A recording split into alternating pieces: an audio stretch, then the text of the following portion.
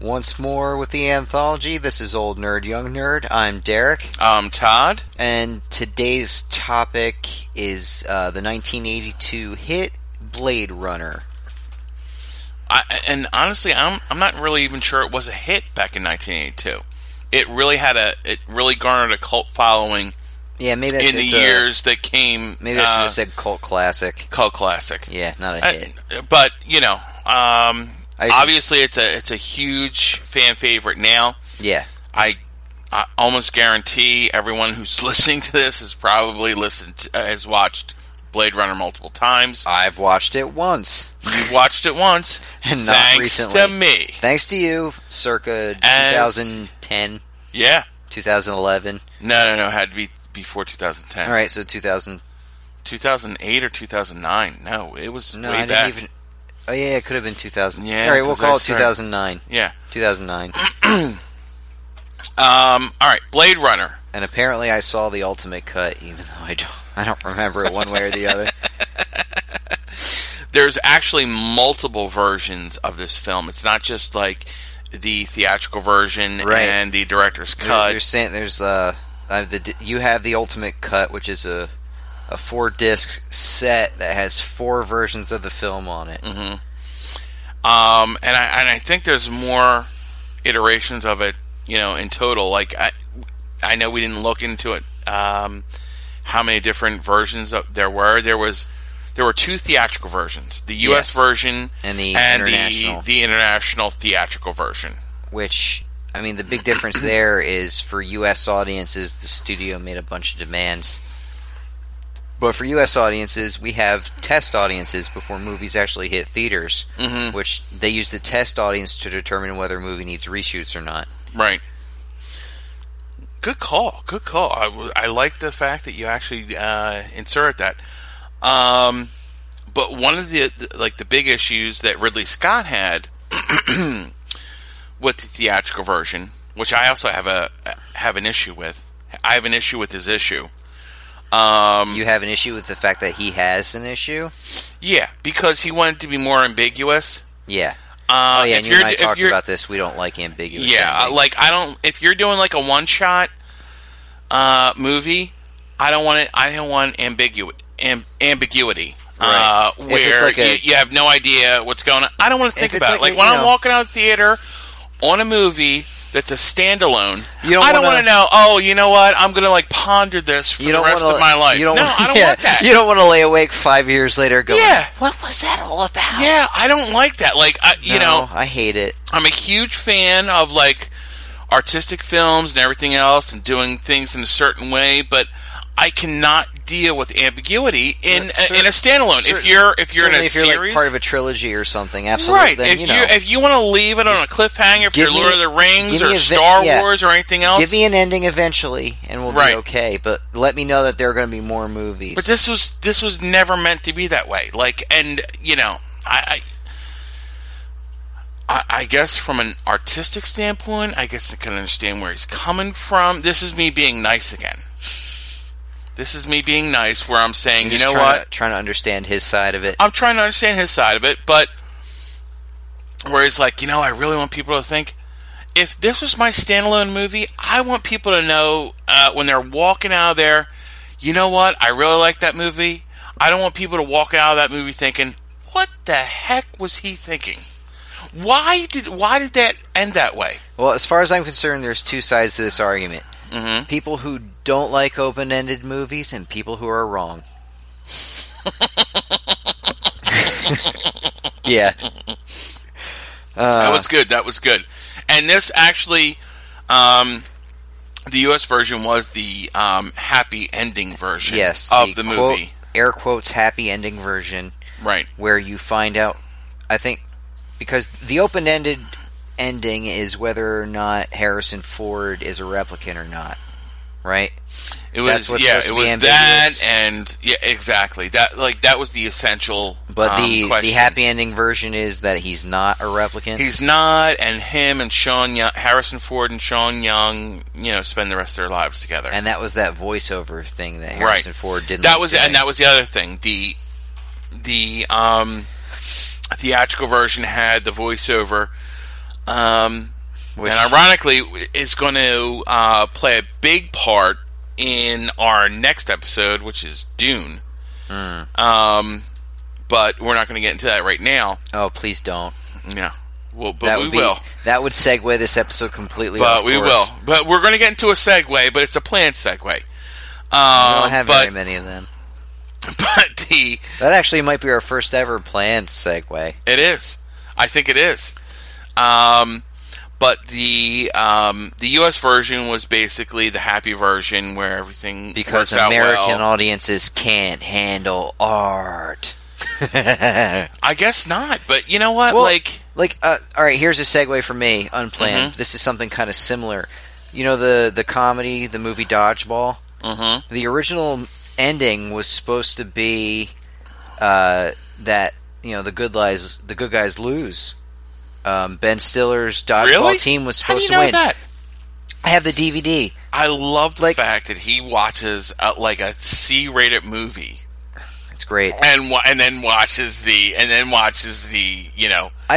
watch. I'm not like you. I don't listen to commentaries or anything. Oh, you don't? It was something I read online and then checked out. All right. Because if you have the DVD, was it a deleted scene or something? Yeah, if you have the DVD, it's there as an alternate ending. Oh, okay. And they even troll people later on during a post-credit scene about it, about how audiences can't handle art. Right. So the movie was supposed to end with the Purple Cobras beating Average Joes. And it was just, they lose, credits roll, end. But test audiences hated it. Right. So they changed it to a happy ending, and then just made that like an alternate ending for the DVD. Because you know what? Yeah, speaking as an American audience member, I don't want to spend $20, $30, $40, depending on what you buy in the concession stand and who you're going with, for a bad ending. I don't want that. Well, I mean, I don't want that. You don't want to sit through an hour and a half to 2 hours. If you tell me that there's a continuation, I'll sit through a bad ending. Gandalf falling into the lava. That's fine, because I know there's more coming. I'm okay with that. That also wasn't an ending. That was halfway through. I know. But my point is, they go on to later in Two Towers what really actually happens. Right. But my point is, I don't want to spend money on sadness. If I want to, you know what I mean? I'll sit home on my couch and wait for it to come out. If it's sad, I don't want that. Right, and I don't want to be maybe disappointed. That's maybe a bad person, bad viewer, whatever you want to call it. Well, listen, like you said, it's like $12 to go see a movie. For yourself.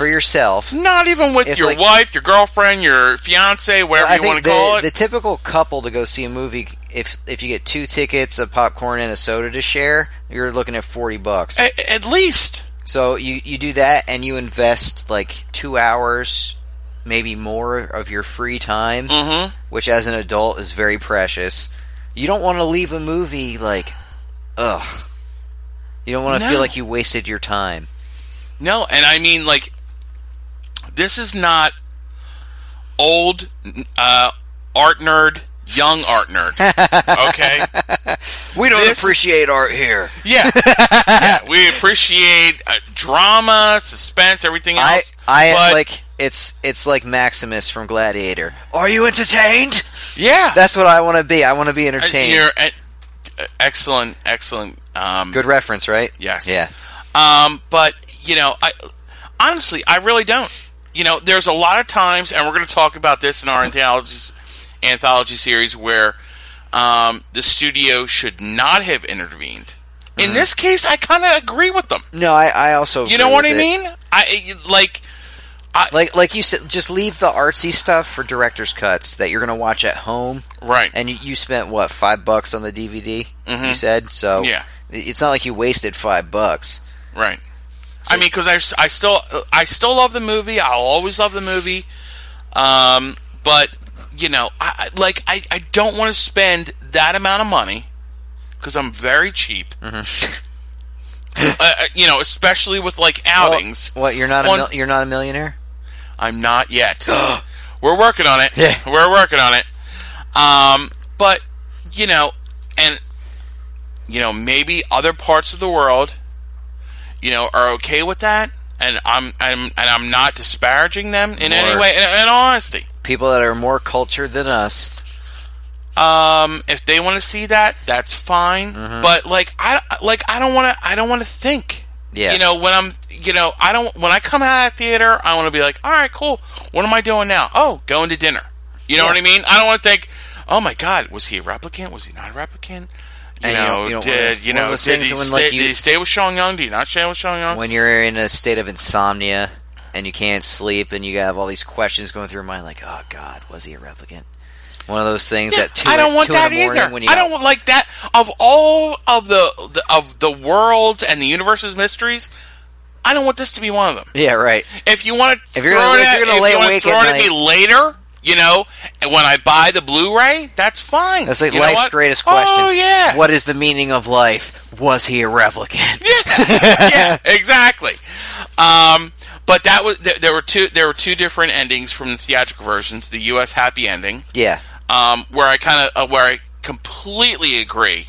This is where I 100% agree with what the studio did. Yeah, which I think is the only movie where I really honestly agree with the movie probably because 9 times out of 10 I like director's cuts more. Mm-hmm. But in this case, I can understand. I mean, I think our Kingdom of Heaven is going to be like 2 or 3 episodes. Yeah. It's going to be 2 or 3 episodes. We love that movie. We're probably not even going to do any research for that movie. No, it's Todd just going to be it 100 times each. There's actually a roadshow version. Is there? Yes. And I'm secretly like thinking about buying the roadshow version, but where we agree with what the director wanted to do. Yeah. This is not one of those situations because I just didn't agree with it, and I've honestly watched Blade Runner. Derek's only watched it probably once. When I borrow the DVD. I've probably watched it 100 times in the various incarnations. Yeah, so you've seen every have you seen the international version? Mm-hmm. Okay, yeah, so you've seen every version. So, you know, I go, and I've went through there. Ironically, just as a minor segue, but still on topic, this Blade Runner happened in 2019, which is, as of this recording, 3 days away? 3 days away. Yeah, and when this actually posts, it will be 2019. And so it will be Todd, on the. You might even be a replicant. I might be a replicant. You're definitely a replicant. I'm definitely the original. I am definitely the original. That's true. You're one of a kind. That's right. Thank God for that. Exactly. All right, but so there were 2 theatrical versions: the U.S. happy ending and the international ambiguous ending. Mm-hmm. Then there was which Harrison Ford did not want to do the voiceover for. Apparently, the studio right, and if you listen to the voiceover, it's like his worst job ever. Yeah, and you know, I love Harrison Ford. He's one of my favorite actors. If he's in anything, I just assume it's going to be great. Mm-hmm. Thanks, Indiana Jones, Kingdom of the Crystal Skull. Yeah. You know, that's another show altogether. Not everything can be. It's another great. show altogether. We talk about that in work all the time. But you know, if you don't want to do something like, I guess Harrison Ford was on the same side as the director in wanting to leave it open ended, possibly. Mm-hmm. Right. Maybe he just didn't feel good that day. I don't know. But I usually expect a good performance out of him, and the voiceover wasn't even remotely anything. And everyone kind of agrees it was a horrible voiceover. Yeah.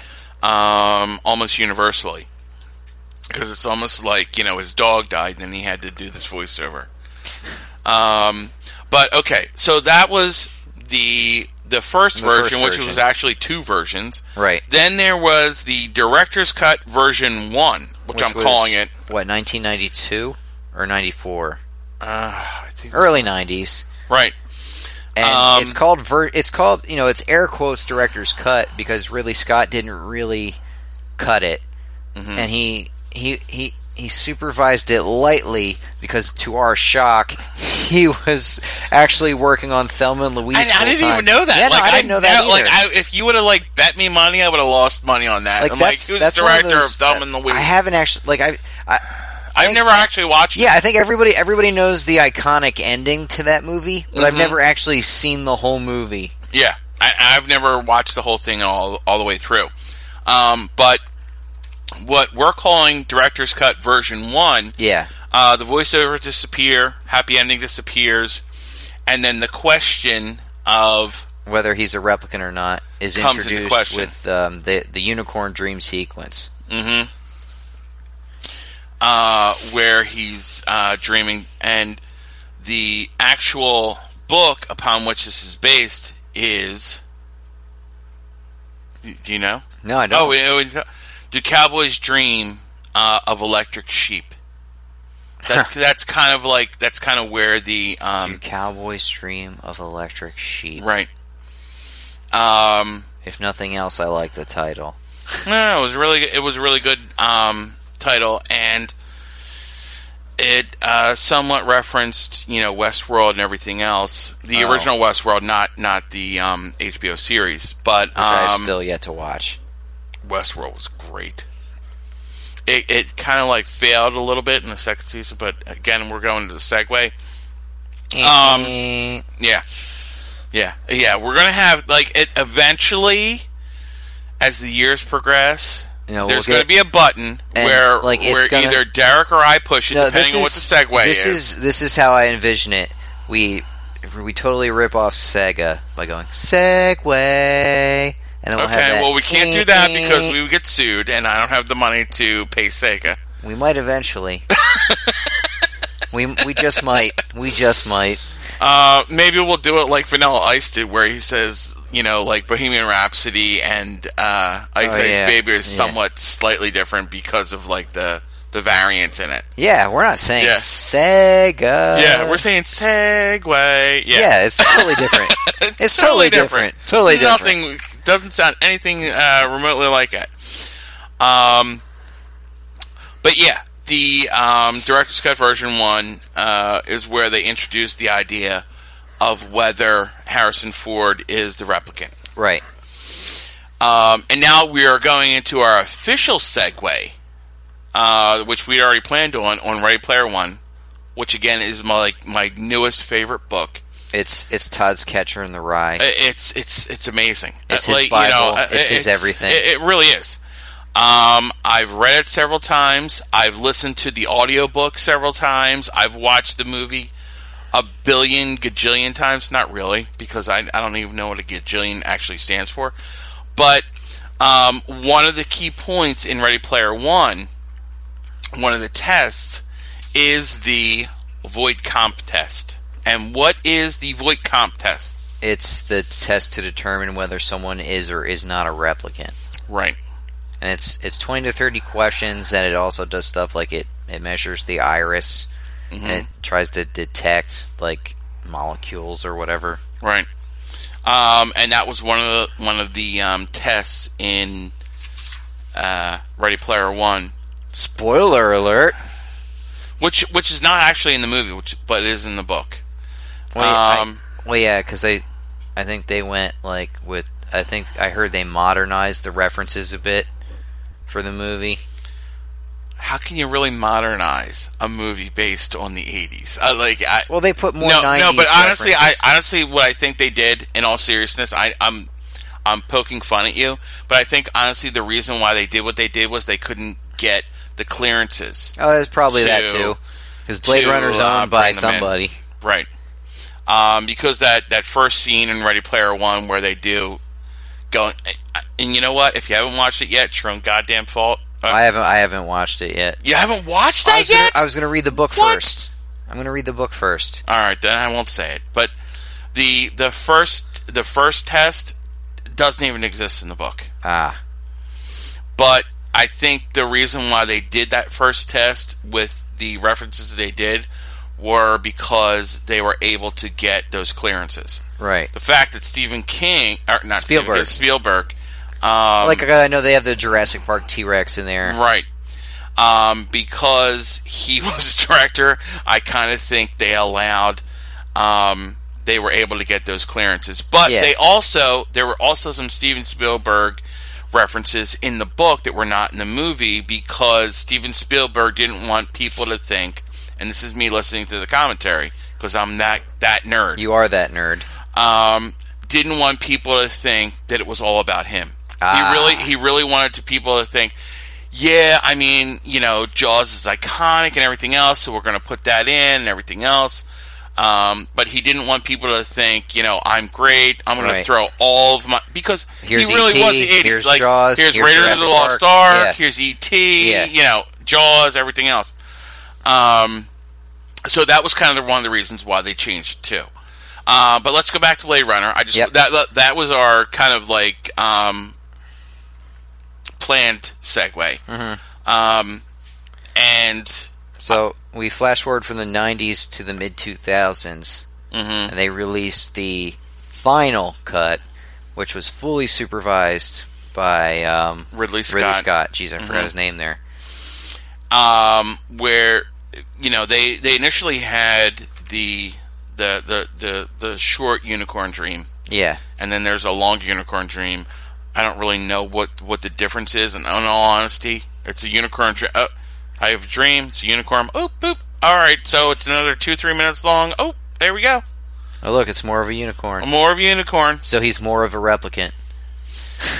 Yeah. And there's always that insinuation. Now, they never specifically say he's a replicant. They never say he's not. Well, here's my question. If a replicant is only supposed to live for 4 years, how could he be a replicant? Because they made a sequel with him in it. The sequel, I believe, because I have it, I don't think the sequel actually has him in it. It's 30 years later. I know. I don't think it's 4 years. I think it's longer than that. I just looked it up. It's actually 4 years? They have a 4-year lifespan. Single-digit 4-year lifespan. That's what the replicants in the movie. It was a plot point. They stole a shuttle to go to Earth to try to find a way to lengthen their lifespan, which is why they got on the radar of the Blade Runner in the first place. Yeah, I mean, for the most part, it was basically a slave labor force. Right. But I think part of the issue was, I was going to say Weyland-Yutani, but that's alien. Might as well be. Might as well be, right? Same company, different name. I'm hoping the nerds in the audience actually get that reference. They should. We've done like 3 episodes about it. I know. But I'm kind of hoping that you get that reference. But I thought it was... The second one is about the replicants giving birth. And that's kind of where it starts. But it goes further into that. Because I know, I think at one point, doesn't Ryan Gosling's character meet Harrison Ford's character? He does. You're right. So you're right. How could he be a replicant if their lifespan's 4 years? Right. Because I think honestly that part of the reason the replicant program didn't work out well is because they didn't have that end date. I think that's why there were Blade Runners. Because if you're on off planet for X number of years, and then you come back here, you're looking at a longer lifespan, and I think that was part of the problem. And I think that's why they had the Blade Runners. Because when they did come back here, they integrated into society. Now, the other thing that was key where they infringed when they were doing the Voight Kampff test is when they did the eye test, because it was basically you were looking at the eyes and everything else. Yeah. The eyes would like glaze over to silver, which was like a key factor in terms of determining whether you're a replicant or not. Mm-hmm. But I think it was part of the issue with the whole movie was they didn't expire at the end of that 4-year lifespan. Okay. I mean, that would make sense, because then otherwise, like, your own canon of a 4-year lifespan ruins the whole ambiguity of it. I mean, like, there's no reason for a Blade Runner if they live for 4 years. Right. Okay, we're going to let you go. This battery lasts for 4 years. And then you're going to die. And then you're going to die. It's like all of a sudden, your neighbor Fred just collapses. You're like, oh crap, he was a robot. Right. Who knew? I think that was part of the issue. As your battery then expires. Oh crap, I'm a robot. Who knew? Yeah, and I think actually Harrison Ford's dog was a replicant too in 2049, Blade Runner 2049. But I've watched it so many times, and I'm like honestly, I'm like, those bastards. They're trying to do this whole ambiguity thing again. Well, you know what? They have college classes. They have college classes about stuff like this. Yeah, as you well know. Not as I well know. Well, you've heard of it. All right. Any last thoughts on this one?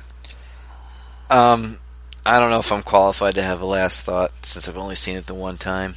Okay. I mean, it's not like I'll never watch it again because especially talking about it, I now want to. Right. And I kind of want to see 2049 again. Yeah, I'll eventually watch that too. But here's another key factor. This is one of the reasons why I picked this movie.